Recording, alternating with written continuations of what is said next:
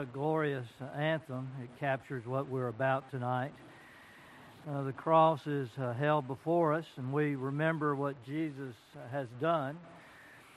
And you have to realize in Scripture there's not a whole lot of information given about the actual physical crucifixion of Christ. Basically, it says there they crucified him. But we follow through the Scriptures how he's betrayed by Judas, and he goes to Caiaphas, and then Caiaphas sends him to Pilate, and Pilate sends him to Herod, and Herod sends him back to Pilate. Pilate turns him over to be crucified. They mock him and spit on him. They nail him to a cross. They suspend him between heaven and earth. He thirsts. He feels forsaken by God because he's plunged into darkness. And then he cries out, my God, why have you forsaken me?" And then he gives up his spirit, says it's finished. We think about that all day today, but what does it mean? How does it affect how we live? What does our meditation move us to do? And I want to read one verse really out of Galatians. In Galatians, the Apostle Paul is trying to reaffirm what the gospel really is to the church in Galatia. They have started mixing into faith their works. And they don't believe they're saved by faith alone, but faith plus works, especially the dietary law, and it puts at odds even Peter and Paul. And they have a great confrontation. But you have in this last two verses of chapter 2 kind of a summary of the gospel. Sinclair Ferguson calls it the gospel in one verse. He said that in our Sunday school class, and what a great way to look at it. The Christian life in one verse. And that verse is Galatians 2:20, and I'll read 21 too. "I have been crucified with Christ, and I no longer live, but Christ lives in me. The life I live in the body, I live by faith in the Son of God who loved me and gave himself for me. I do not set aside the grace of God, for if righteousness could be gained through the law, Christ died for nothing." Reading of God's Word to God's people. Let's pray. Father, thank you for the crucifixion, and by our faith in Christ, we're united to him in it. May we live as people who have died and rose again even today, and we pray in the name of Jesus. Amen. Most of you know this without me saying it, but the one person who has impacted my theology more than anybody else is R.C. Sproul. And even before he was my seminary professor at RTS, he came to Cleveland and did special services once or twice when Wilson was at First Pres. In those classes, R.C. Sproul not only taught me theology, he had to mix in there a little logic. And what I mean by logic, that R.C. Sproul would like to argue and debate theologically with people who were not only disagreed with him as a Calvinist, but people who were atheists. And so he was very particular about logic. And one of the things I heard him say often, not just once, he said, you have to believe in the law of non-contradiction. And he said, if you don't believe in the law of non-contradiction, we can have no logical discussion. Now, you might not know what the law of non-contradiction is, but you probably will understand it real easy. Something cannot be A and non-A at the same time. Something can't be a dog and not a dog at the same time. And so you cannot deal logically in contradictions. What we have in the Bible sometimes are not contradictions, they're paradoxes. They're seeming contradictions. And that's what you have in this chapter and this verse. You have a seeming contradiction, a paradox. It seems like Paul says, I have been crucified with Christ, I'm dead. Nevertheless, I live, and Christ lives in me. So the Apostle Paul is saying, I have died and I am alive. And so what you basically have is the living dead. And that's what Good Friday does. We're the living dead. The dead are who are living by faith in Christ. And so what we have here, I want just to look at 2 points and some motivational ideas. The first one is we have died. We have been crucified with Christ. Not literally. We have not been nailed to the cross. We have not been suspended between heaven and earth. We have not been mocked like that. But we have spiritually been crucified with Christ. I don't know what you do at your house on Sunday at lunch or what you discuss, but what we discuss sometimes is how to parse verbs. We really did about 6 weeks ago. We had a table discussion about what the perfect tense was.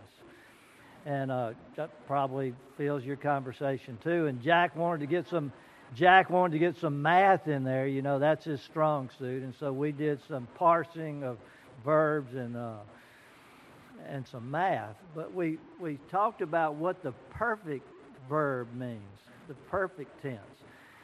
And Mary Gibson was learning that. I didn't learn that until I took Greek several years, you know.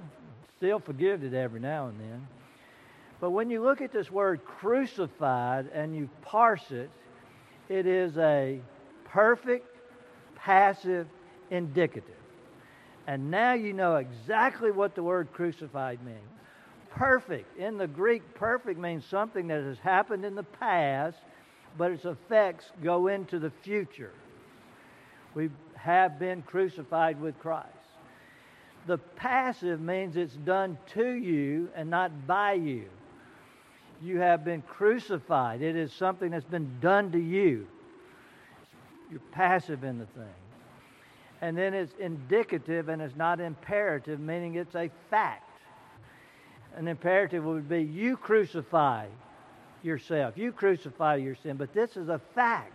It is a fact that in the past you were crucified with Christ, and that is a fact that you have to rely upon. R.G. Lee was a pastor at Bellevue Baptist Church for years. His ministry lasted over 60 years. And he preached the same sermon, I think, 1,300 times, payday someday. And so I don't feel too bad every now and then preaching the same sermon twice, but not 1,300 times. But anyway, he made a trip to the Holy Land, and they got to the place where the guide said, we think this is where Golgotha was, where Jesus was crucified. And R.G. Lee says, you know, I want to go up there. And the guide said, no, you don't need to go up there. And he said, no, I want to go up there. And he went up there, and the guide said, R.G. Lee took off his hat and stood there and said, in silence, probably praying or meditating on the fact that Christ had died for him. And the guide said, have you ever been here before? And he said, yeah, 2,000 years ago. He's right. What we're talking about is what is one of the most important points of view in the Bible, our union with Christ. That when you, by the power of the Holy Spirit, exercise faith in Christ, you are united to Him. Martin Luther uses the word, you are cemented to Him. You're with Him. You're united. The Bible uses the idea of union with Christ as the image of a vine and a branch. They're one. One feeds the other, and the other's dependent on the other. But the one that I like to think of is that we're the bride of Christ. That when you get married, that's really a perfect passive indicative. I was married 48 years ago almost. But when you get married, the two become one. I'm here and Sarah's there, but we're still one. What she charges downtown for the grandchildren, I have to pay for. You know, what I buy, she has to pay. We're legally one. We're growing in oneness. And that's the idea that we are one with Christ. We're united to Him. And we are to realize that's a fact. And Paul says in Romans 6 and verse 11 that we're to consider ourselves dead to sin. The old King James says, you reckon yourselves dead to sin. And it doesn't mean like just reckon, you know, like I reckon I'm going to go fishing tomorrow. or something like that in Southernese. But what we mean by reckon is to consider or to logically ponder, because it's a accounting term. Something has been put on your account, and because it's on your account, you need to reckon, or you need to consider that that's the amount of money you have in the bank. You know, what the bank says you have, you probably have. And what God is saying through Paul is you are to count yourself dead, crucified with Christ, no longer living. Dr. DeYoung taught me second semester of summer Greek. He built on the foundation that Kistemacher had laid, and then he taught me, New Testament manuscript. We had to learn all that stuff at the bottom, you know. I don't understand it even now. But I remember one sermon he preached, and I remember the passage, and I remember the illustration, which is a reason to use illustration. You remember the truth attached to it. And he was preaching on Romans chapter 6 about reckoning yourself dead to sin.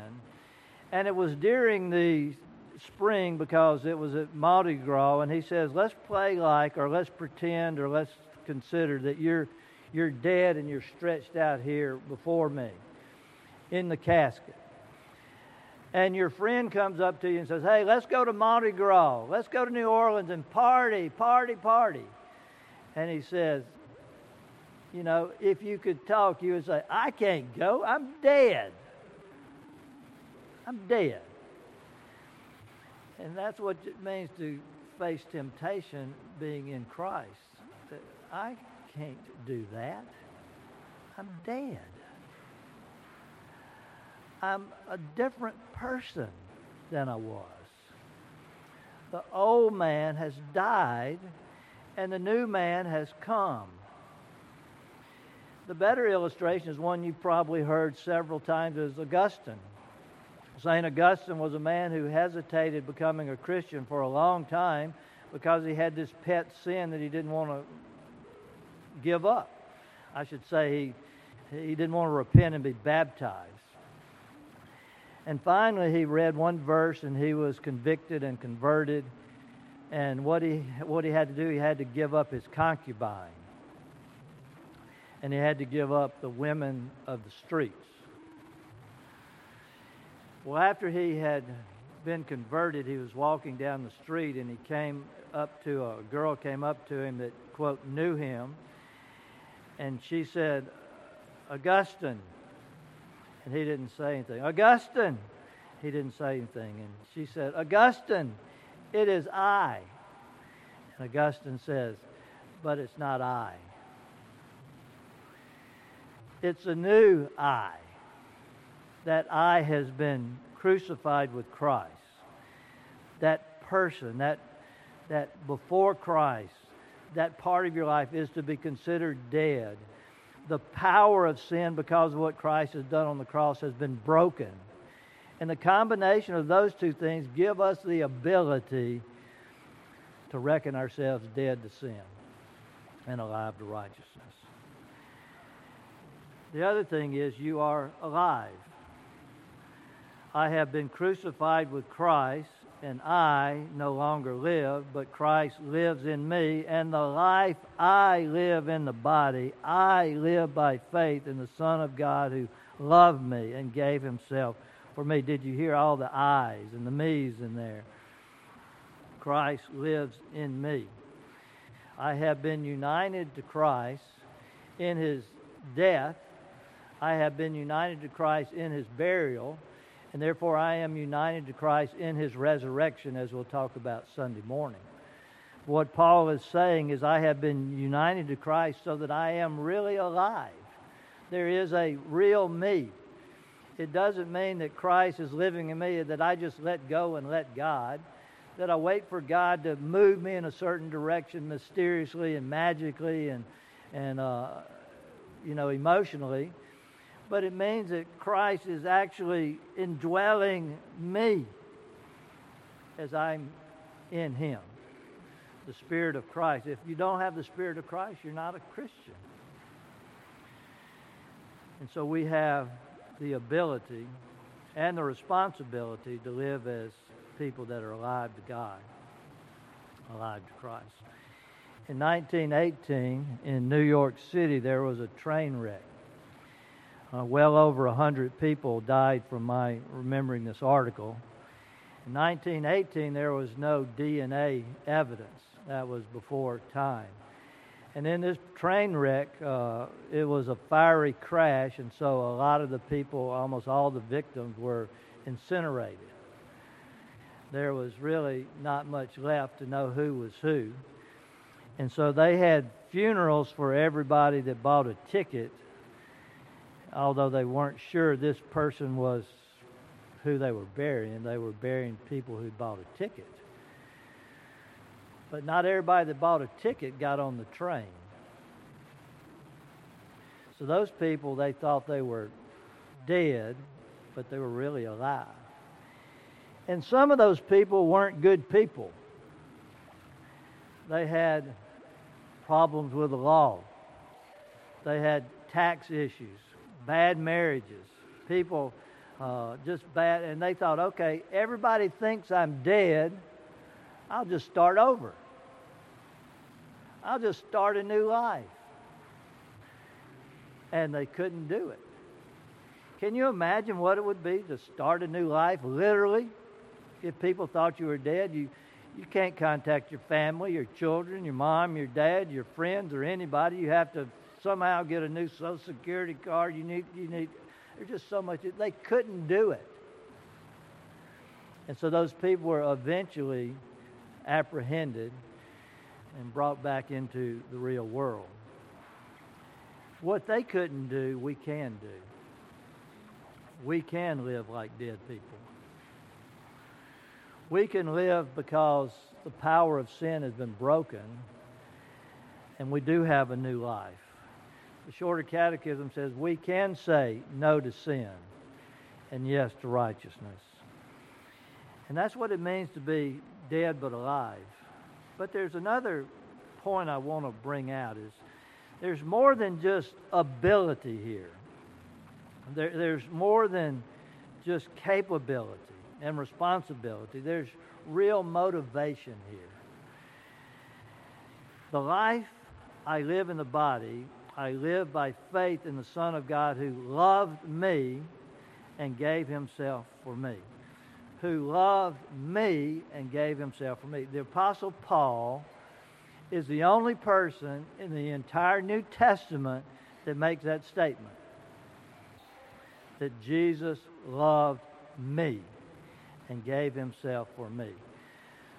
You say, okay, Tim, I know the Apostle John called himself the beloved one, but he didn't actually say he loved me. And John would go on later to say that this is how we know what real love is, that God loved the world and he gave his Son to be a propitiation for their sin. He would talk about the love of God, but he didn't do it in that personal tone that Paul does here. It says also that Jesus loved the rich young ruler.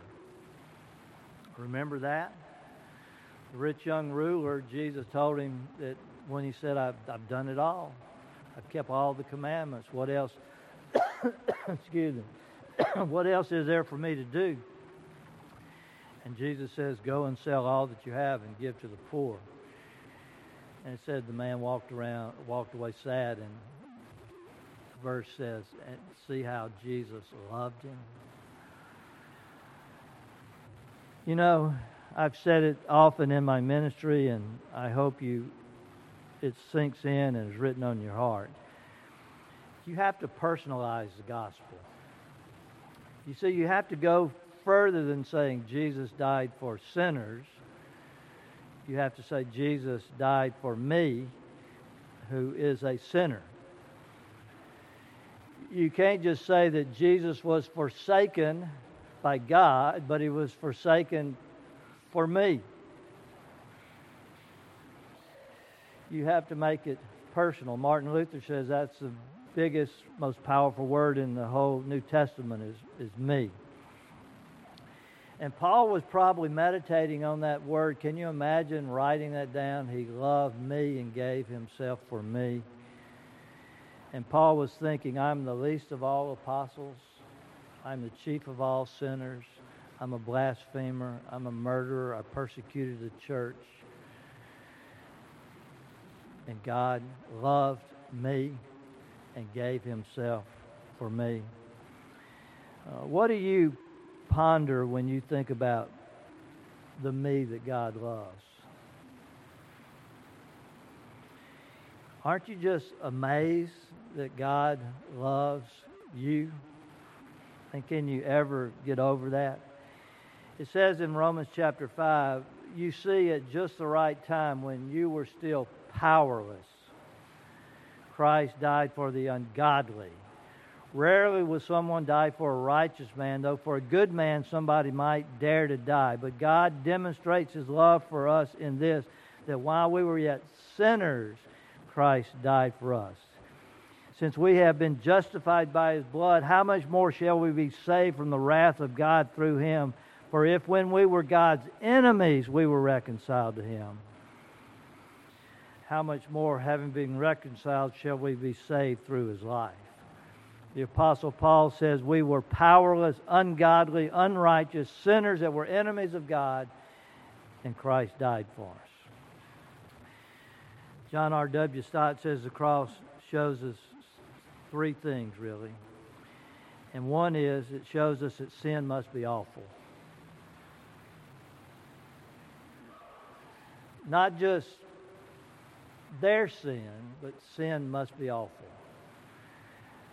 That God had to send His Son to take the burden of sin. That nobody else was good enough to pay the price of sin. Sin must be awful if it meant that Jesus had to die to pay the penalty, redeem us, and set us free. But the cross also means love. The love of God must be great.